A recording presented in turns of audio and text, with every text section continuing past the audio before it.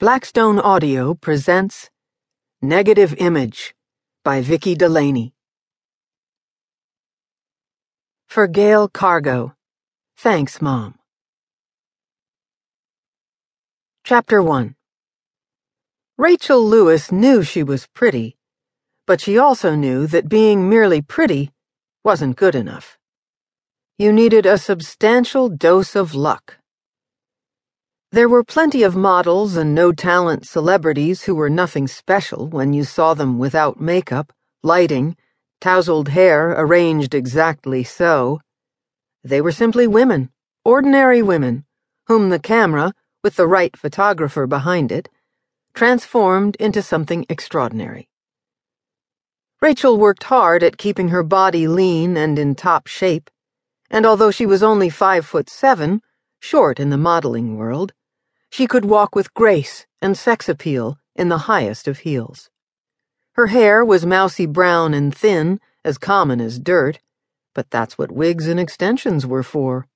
All she needed was to be photographed by the right photographer, someone who had not only skill behind the camera, but who also had fame, a reputation, contacts, and she'd be heading straight up the ladder on her way to the big time.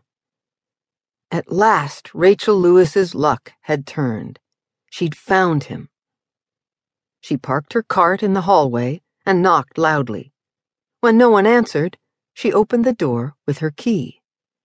Tucking the small folder containing her even smaller portfolio under her arm, she eased the door open. If the boss found out she'd approached a hotel guest on a personal matter, it would be enough to get her fired. To Rachel, that was a risk worth taking. She was tired of working here anyway. The skiing season was over, and she had no other reason to hang around. "Housekeeping," she called.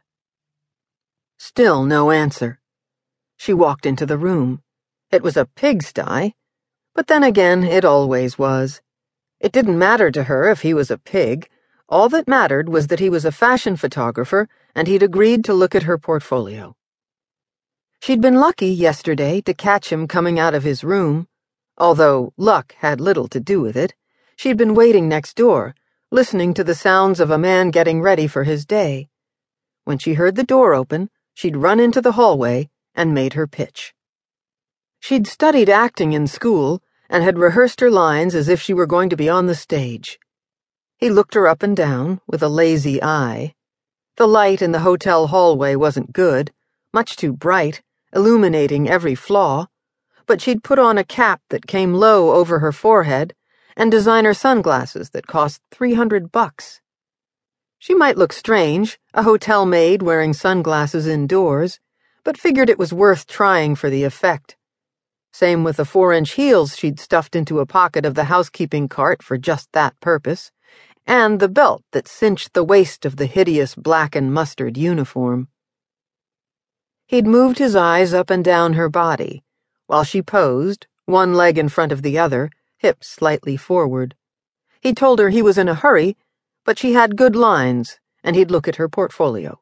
If he liked what he saw, he said, he'd invite her for a drink and discuss her prospects. Leave it in his room sometime. He walked away, and she'd gone back to the room she was supposedly cleaning and let her knees collapse underneath her. Today she'd brought the portfolio on which she'd spent every last penny of her savings with her to work. Room service dishes.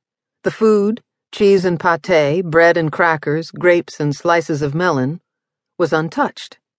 She lifted the uncorked champagne bottle out of the pool of water in the silver bucket and was surprised at its weight. She held it to the light streaming in through the open drapes. Almost full. Lifting the bottle to her mouth, she took a deep drink. Delicious. She held the champagne, bubbles gone, in her mouth for a few moments as she flicked through the detritus on the desk. Computer printouts, photographs of the mountains, tops still covered with snow, but grass and trees coming back to life in the spring sunshine, shaking off the memory of a harsh winter. A few shots of people in town, women, young women, with jackets unzipped and